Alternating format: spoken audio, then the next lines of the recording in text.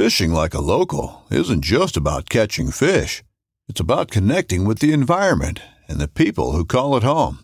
It's about hearing the stories and traditions that have been passed down for generations and sharing unforgettable moments with the people you meet along the way.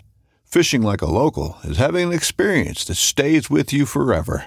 And with Fishing Booker, you can experience it too, no matter where you are.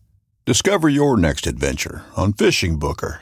This upcoming concert season will be all about the boots, and Tecovas is your stop for the best in Western style. Tecovas has seasonal and limited edition offerings this spring and summer, including men's and women's boots, apparel, hats, bags, and more. All Tecovas boots are made by hand in a time-honored tradition with timeless styles that are always on trend. And Tecovas has first wear comfort with little to no break-in period. It's hard to find this level of comfort paired with this level of style.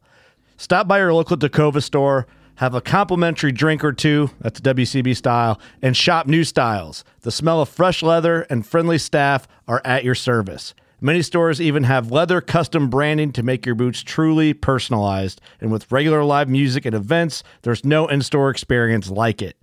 If you can't make it into a store, just visit tecovas.com. That's TECOVAS.com. They offer free shipping on all boots, as well as free returns and exchanges, and ship right to your door. Go to tecovas.com and find your new favorite pair of boots today. Here in the Northern Rockies, dark winter months are outlasted in basements, dens, and nooks where kindred souls gather together to share intel, swap fly patterns, and relive the memories from seasons past. This gathering spot, known locally as the February Room, is the inspiration for this podcast. No matter the season, the door is always open to those with a fly fishing story to tell. Brought to you by CD Fishing USA, the North American distributor for composite development fly rods and accessories. 40 years of Kiwi ingenuity and graphite technology now available at cd-fishing.us or your local CD USA dealer. Follow us on Instagram, YouTube, and Facebook. And remember to go fishing. Here's your host, the Carnops, and this is the February Room. What makes a great fly fishing town? To my mind, proximity to a diversity of fishing opportunities is paramount. Add in the opportunity for seclusion and a community of like-minded folks who share intel, and voila, you have a home base suitable for a fly angler.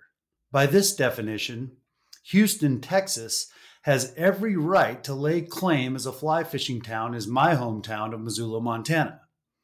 In fact, Houston boasts over 2,500 miles of waterways, and as we're about to learn, there's far more fly fishing opportunity in the country's fourth largest metropolitan area than most residents and visitors realize. If you have business in Houston, pack your fly rod and grab a copy of Fly Fishing Houston in Southeastern Texas, written by my guest, Robert McConnell. Robert, welcome to the February Room.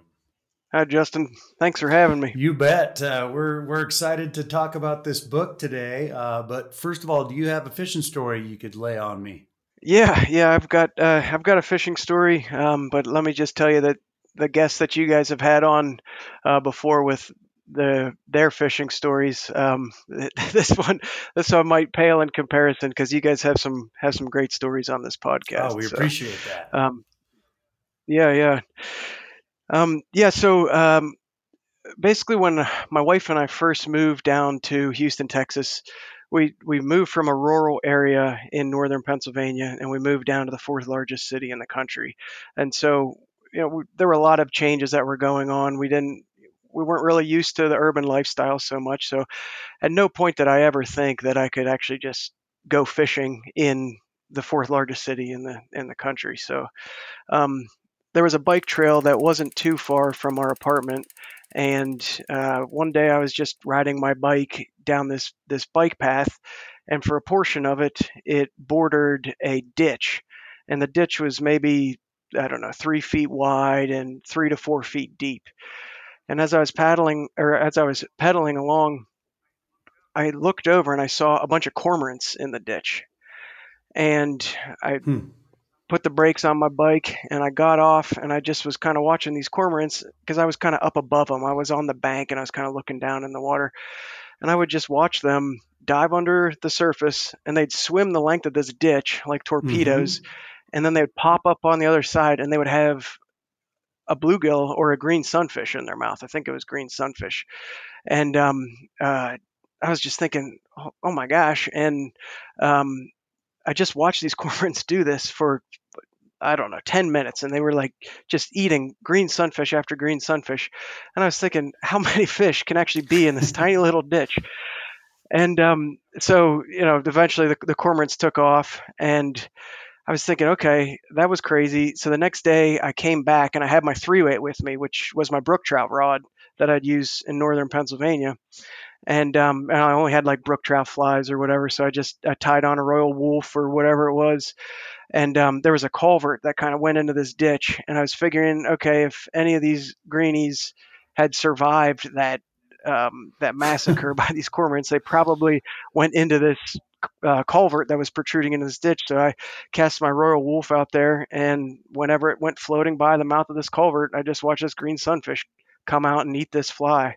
And I don't know, I caught a dozen of them or whatever it was from that ditch, and that was the first thing that told me that I was missing something. That I had been missing something. That if there were that many fish in this tiny little ditch in Houston metro area, like what other waterways had fish? And then as time went on and I started realizing that there was this whole ecosystem that was right under my feet, I had no idea.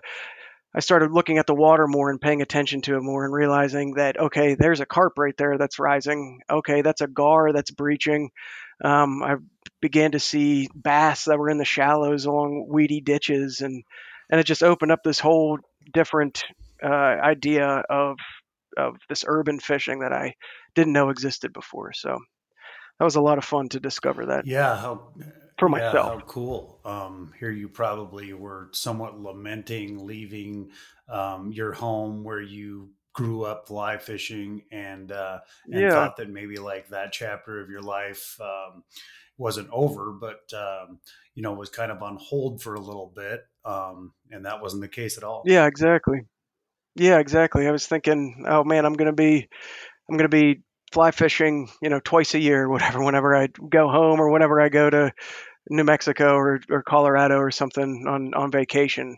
But little did I know that once I started getting into the urban thing, there were people that had been fly fishing in Houston for a long time. Like one of the we I call him the godfather of urban carping, but his name's Mark Marmon. He's been guiding carp fishing in the Houston ditches since the late Oh 70s. So, wow, yeah. guys like that have just been around for forever. And it just, I had to discover it for myself before I realized that there was this whole world that I had been missing out on. So, Well, yeah, that's how that stuff usually seems to work. yeah, Yeah, that's cool. As you mentioned, you grew up fly fishing in the mountains of Pennsylvania, and that's the Allegheny Mountains. yeah, that's right. So, I didn't really get into fly fishing until I had graduated college and I moved to northern Pennsylvania.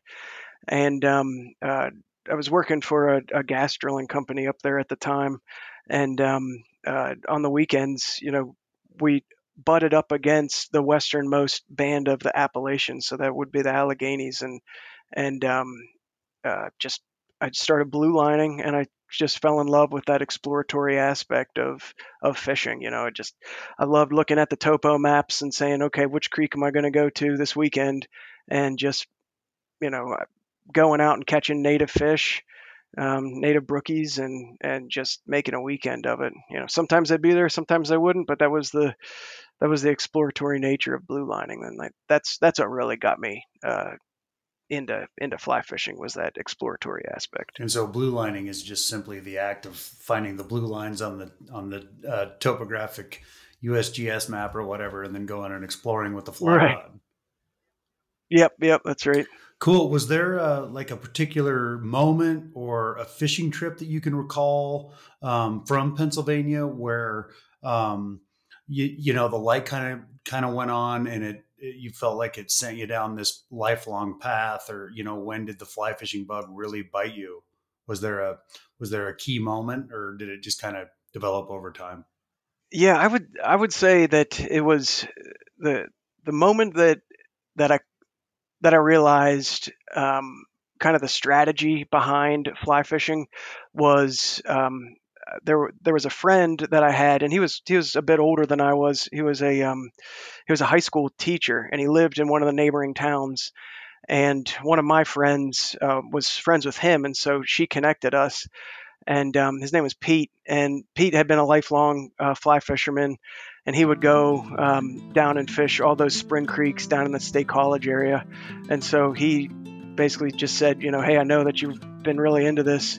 Why don't you come with me, and I'll kind of show you what I know, because he had a lifetime experience with it. And going down there and fishing Spring Creek with him in the Bellefonte area, just that completely, like, we only made one trip together, and I still pull from all those things that he taught me on that day.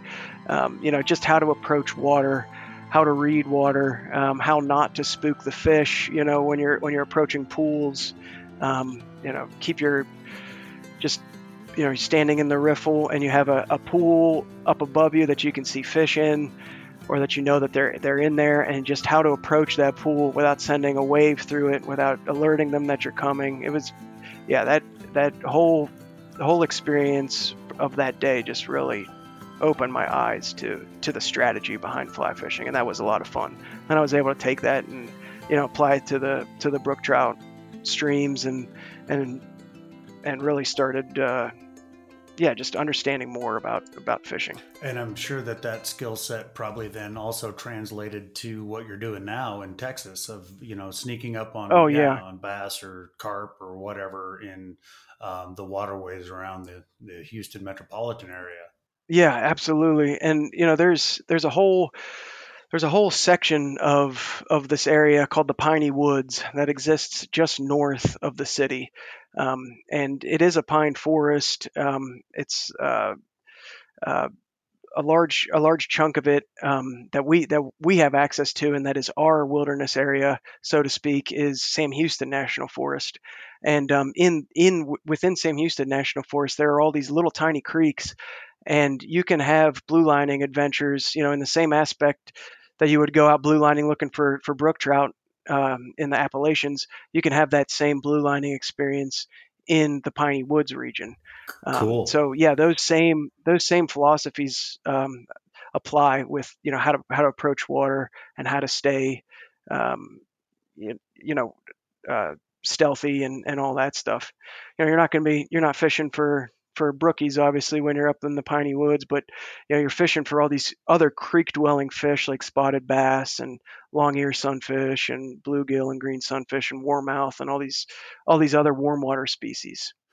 Cool. And how much time, how many years did you devote to exploring all of this before you kind of thought, hey, maybe I'll work towards putting this all together in a volume?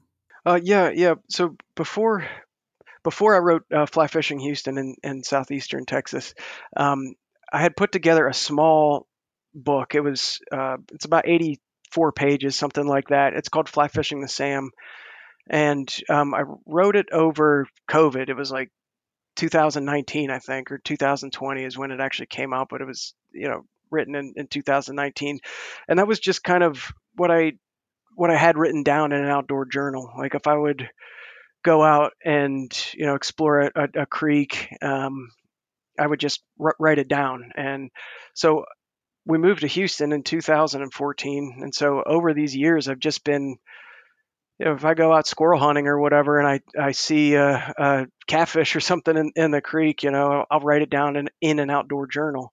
And so I just have all these places that I like hunting, and all these places I like fishing and things like that, written down. And so it was just kind of over COVID. I was like, man, I've got like this plethora of all these little creeks that I've explored, and now we're not going to be able to travel or anything like that. So let's just start putting this together and see if we can make a book out of it. And then from Fly Fishing the Sam, then I got in contact with Aaron Reed, who wrote Fly Fishing Austin and Central Texas, and he was my editor for Fly Fishing Houston, and it just kind of went from there. So I went from exploring those little creeks in the piney woods to then getting more involved with the urban stuff and carp fishing and um, getting linked up with a lot of the other local guys that are just they're just amazing fishermen, and they each have like their own little niche that they enjoy.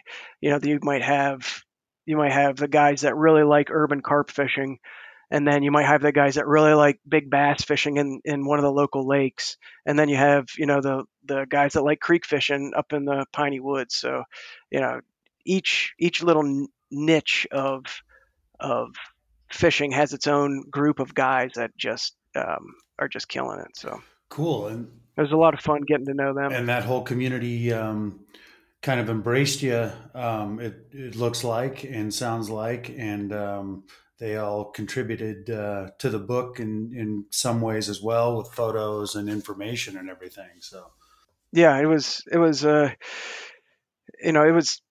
just a lot of fun being involved with that, and yeah, just getting to know them better and better. You know of them. You talk to them every once in a while. Like we'd have we haven't had it in several years, but we used to have a carp tournament down here, and it was hosted by one of the guys that guides in Houston, Danny Scarborough, and so he would have this carp tournament. And so all these guys would come in, and you just start to get to know people and talk to them, and so yeah, it was just fun to collaborate with them.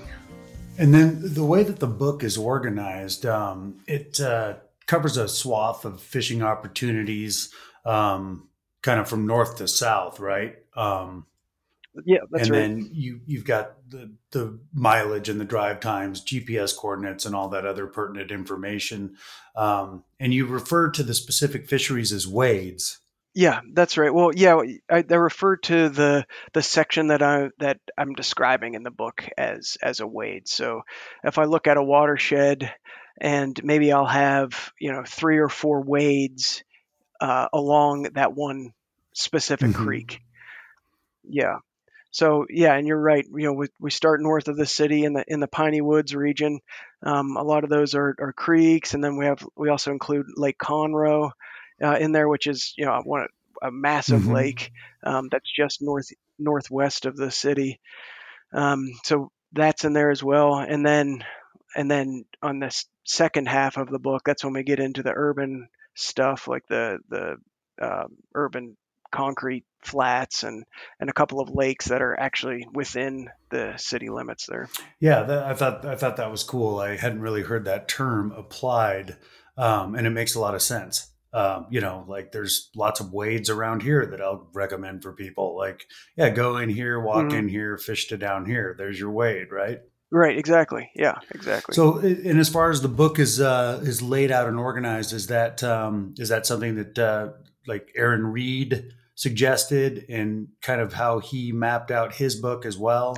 Yeah. So the template that Aaron came up with for the with the Imperfects Books publisher, he kind of worked with them to help design this local angler template, I guess you could call it. And so yeah, it's a little bit different than other guidebooks, where a lot of times at the first half of a guidebook will be a lot of intro stuff. Whereas we do have an intro in this guidebook, but then we go right into the wades, and then midway through, we address some other things like proper fish handling, and how to stay safe and catch and release practices. And then in the second half, it's the urban stuff, and then at the end of the book, we kind of have like how do we continue to keep our Houston waterways clean, and how do we continue to be responsible anglers? So it's just kind of like a positive message to wrap the book up with.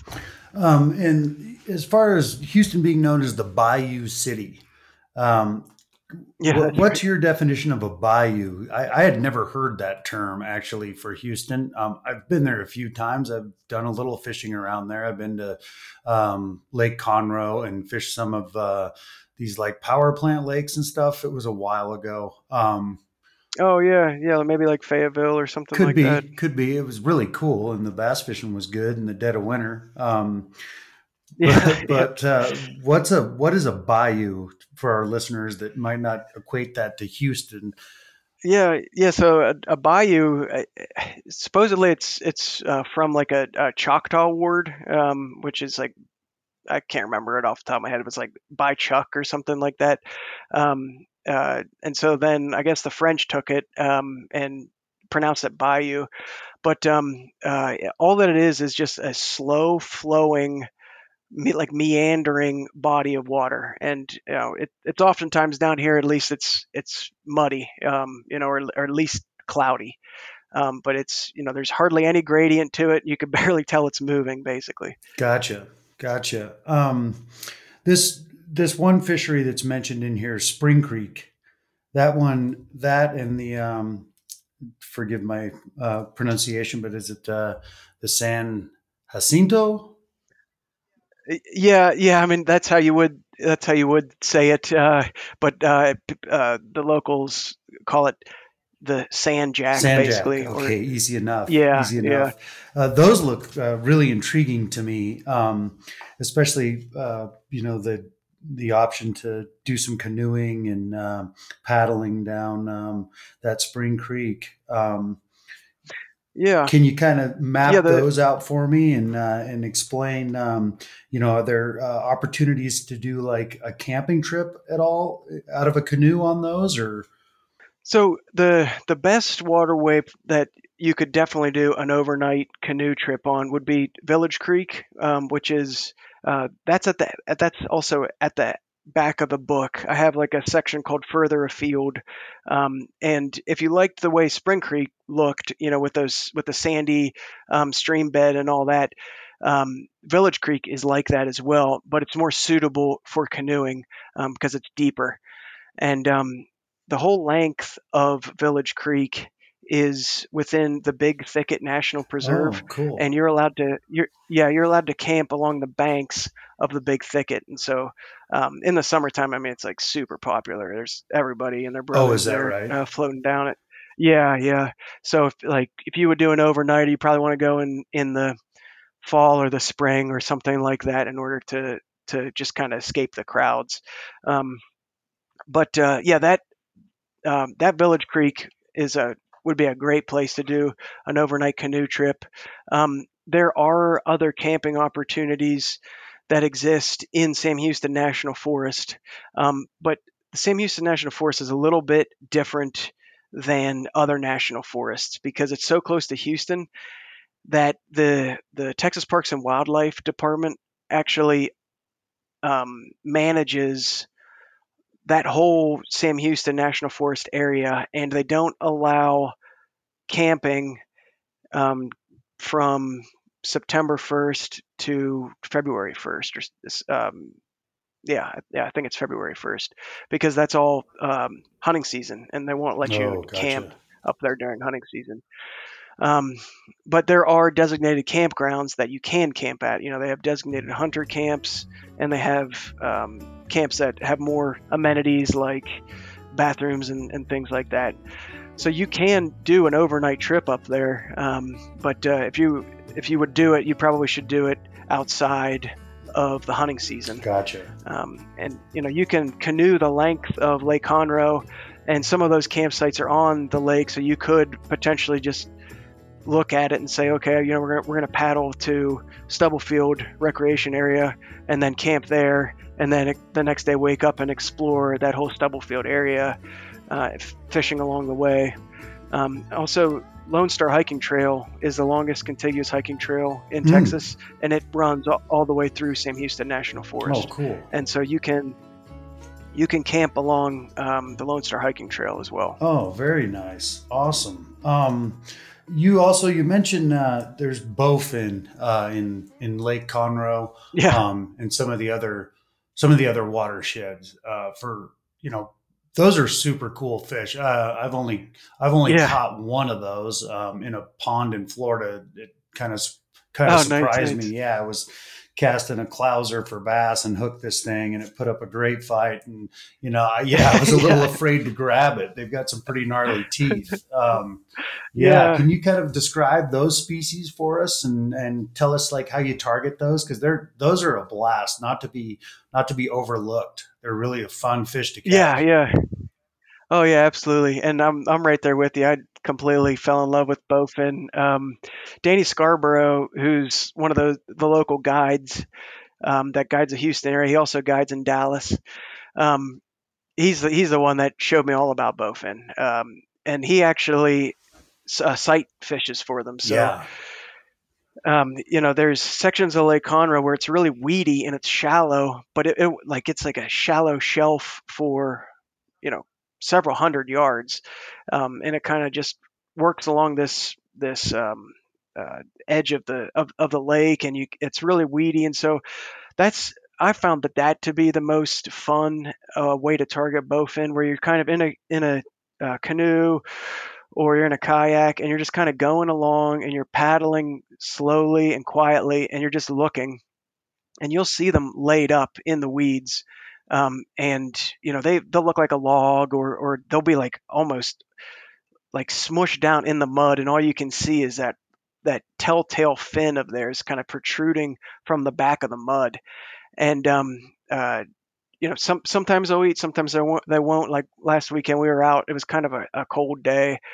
We saw bowfin laid up in the shallows, and we kept putting flies in front of it, and it was just sleeping or something. yeah, I don't know what it was doing, but it wasn't eating. And so they might get in weird moods like that, but during the spring when the water starts to warm up again, and they start to get aggressive, that's when it's a lot of fun to go out there and target them, and you'll see them in the shallows just working their way through the weeds and stuff like that, and they have that big long, some people confuse them with snake heads because they have that big long fin that wraps almost the entire way around the back of their tail, and like you see that thing kick on and it looks like an eel. It's just like undulating in the water, and when they move forward, like their whole body won't move, and just that fin will just be like undulating back and forth, and they're just hovering across the seafloor or the lake floor, and they're just looking for stuff to eat. And then when they decide to move fast, then they just like kick their whole entire back fin and just go. They're an awesome fish. They're so much yeah. fun. And as you mentioned, they're not the same species as a snakehead, right? Yeah, right. No, yeah, they're not. They're actually they're like on the orders of ancient, fish in North America. They're like up there with They're gar. native, Um, correct? Yeah, yeah, they are. yeah. Yeah, Whereas correct. snakeheads are like an introduced species from Southeast Asia, I think. Yeah, right. Yeah, bowfin are completely native. They're our native, bad backwater fish. They're Wow, cool. cool. Do you ever eat those? I've never eaten them. No. I wonder if they're any good. I bet they're pretty good. Yeah, I don't know. Hmm. I don't know. I've eaten gar, and gar is pretty good. So if it's anything like that, I've heard that they're not good, but you never know. Sure. I've also heard that gar don't taste good, and I like eating gar. Sure. So Yeah, absolutely. Yeah. Some people don't like the taste of elk. right, yeah. So Right. well, those people are Yeah. crazy. Yes, they are. Yeah. Yeah. Those bowfin.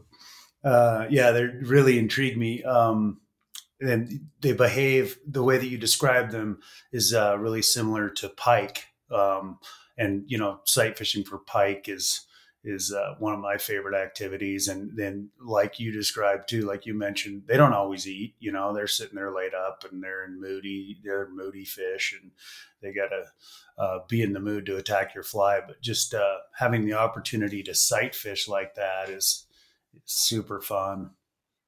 Yeah. It's super fun, and actually, like you mentioning pike reminded me that also the gar tend to do that too. Also in the spring, where they're like laid up, real shallow, and you know, some of the gar they'll be together, and you can see that they've started spawning, and they will not touch your fly. They do not care at all. They're just like they have their girl, and they're just following, and there'll be like five males or whatever following the female around, and they won't touch a fly. But then after they're done doing their thing or whatever, then they'll eat after that, or maybe they're not quite spawning yet, or I'm not exactly sure. But every once in a while you put a fly in front of one that just will thrash it. So Yeah. Speaking of gar, we had a guy named Dr. Ryan King, who's um, he's a fisheries professor from Baylor, and he sure. also holds like the all fly tackle record for gar, for one of the species of gar. I can't remember if it's alligator or Yeah. longnose. Maybe I don't remember. But you might go back and visit that episode. It's pretty interesting. We kind of have a standing invitation to go fish with him when we're down in Texas, and I definitely want to take advantage of that. Oh, Yeah, nice.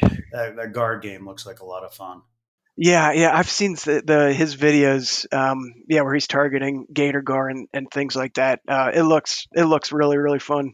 There's there's uh, species of gar all over Texas, but we do also have gator gar over in the eastern side of the state around Houston, and the Trinity River is a pretty good river for gar fishing. I didn't actually address the Trinity in much detail in the book, just because it's such a big Mm-hmm. river.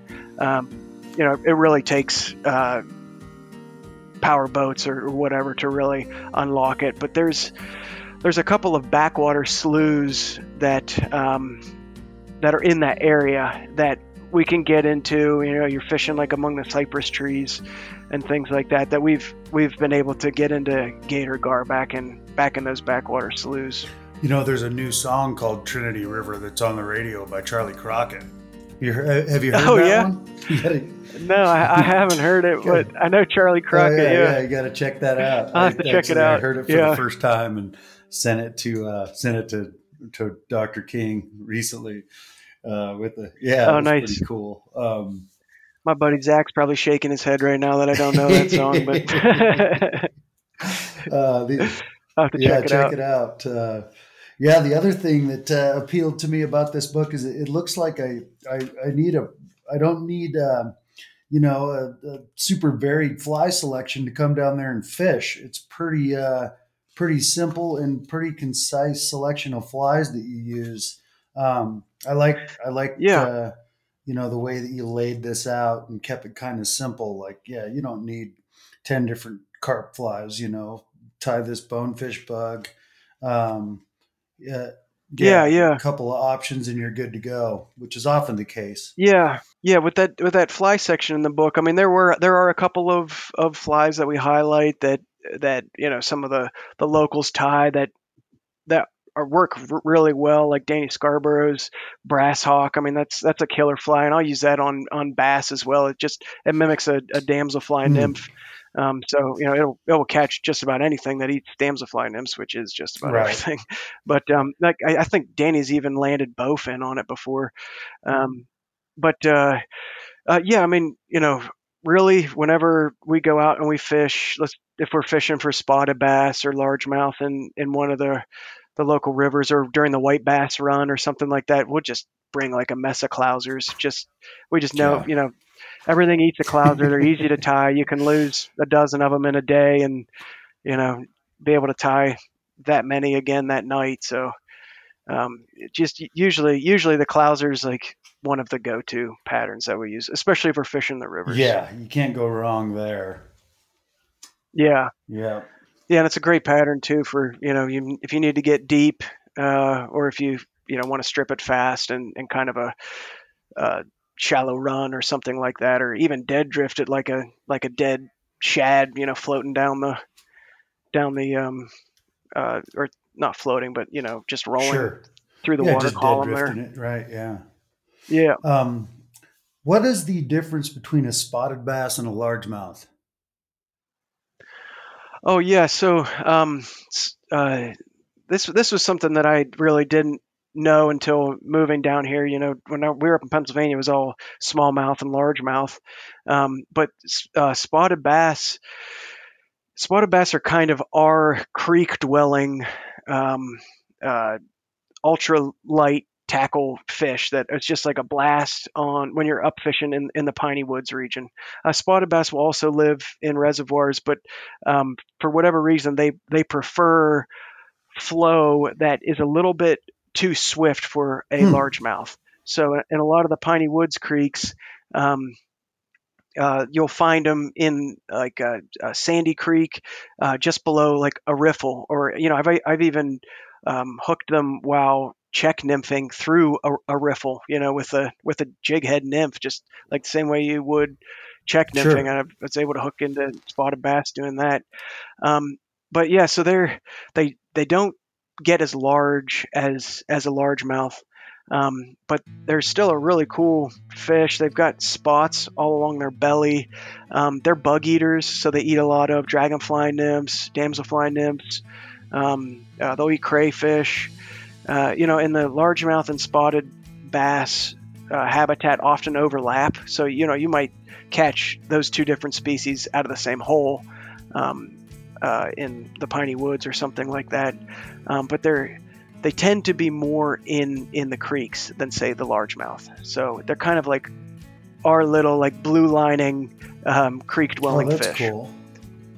Yeah, so I just really like them for that reason. Yeah, and then I wasn't privy to the yellow bass either. Oh right, yeah, that's another temperate species, kind of like the white bass, but the yellow bass is native to the eastern half of Texas. It doesn't really extend much further west than, I think it extends west of the Brazos, but it definitely you definitely don't get them once you get west of the Balcones Escarpment, which is like the Austin area. So they're kind of like on the eastern half of the state. They're a native fish to the eastern half. And you'll catch them with white bass during the white bass run. They'll be running up there doing the same thing the white bass are, running up in the creeks to spawn. Cool. So you can catch them then too, and they don't get as big as a white bass though, but still super fun. They're a really like They're tall fish, so that they've got like tall shoulders on mm, them. they're pretty. Yeah, they are pretty. Um, Yeah, they're and gorgeous. then the other fish that I'm really curious about is the freshwater drum. Um, Oh sure, yeah, yeah, the Gasper goo or yeah, the goo. Gasper goo. I love that name. Yeah, it's a lot of the goos that we catch are a lot of like bycatches. So I know that over in the Llano and places where the water is a bit clearer, you can see them working the bottom, and you can sight fish for them over there.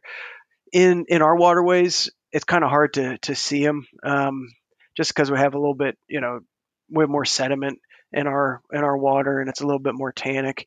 Um, so during the white bass run, or whenever you're fishing for spotted bass or largemouth or something like that in the rivers, that's usually when you get into them.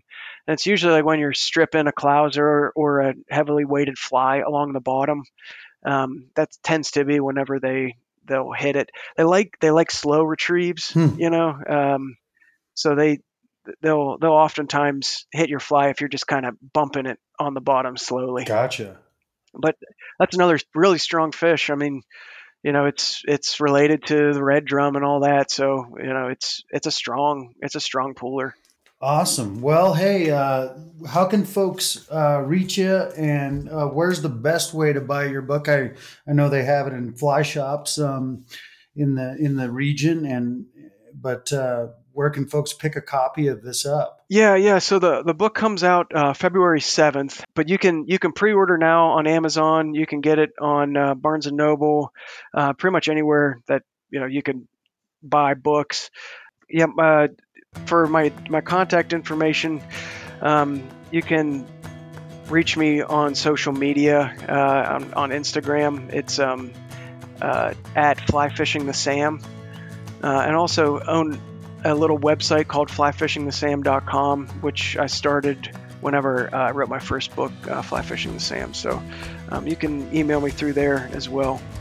But yeah, February 7th is when Fly Fishing Houston in Southeastern Texas comes out. So you can pre-order it now, though, on Amazon if you want.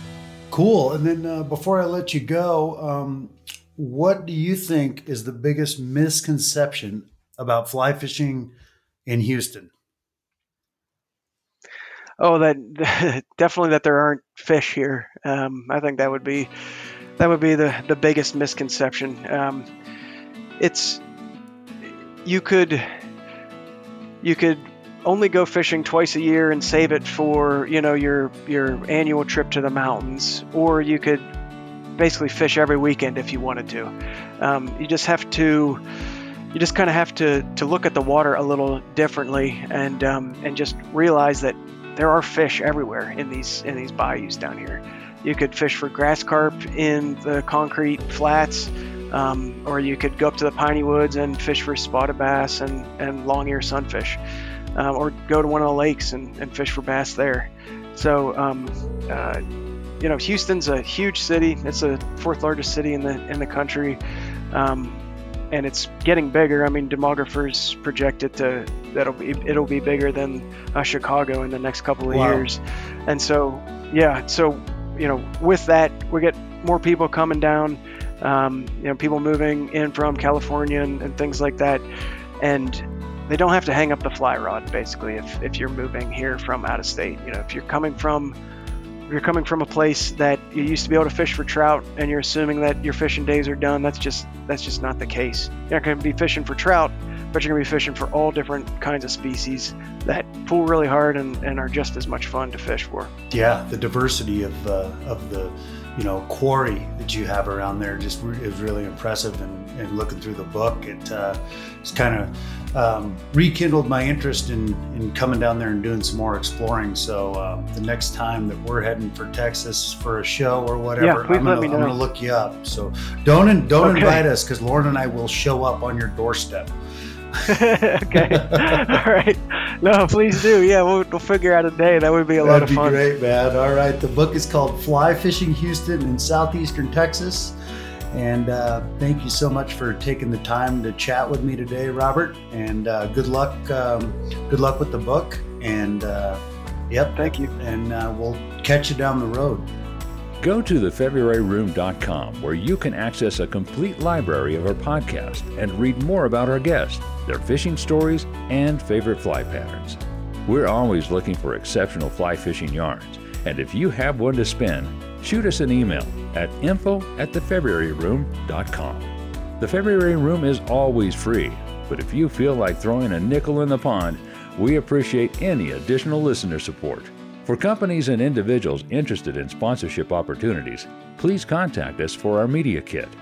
Thanks for stopping by the February Room, and we'll see you down here next week.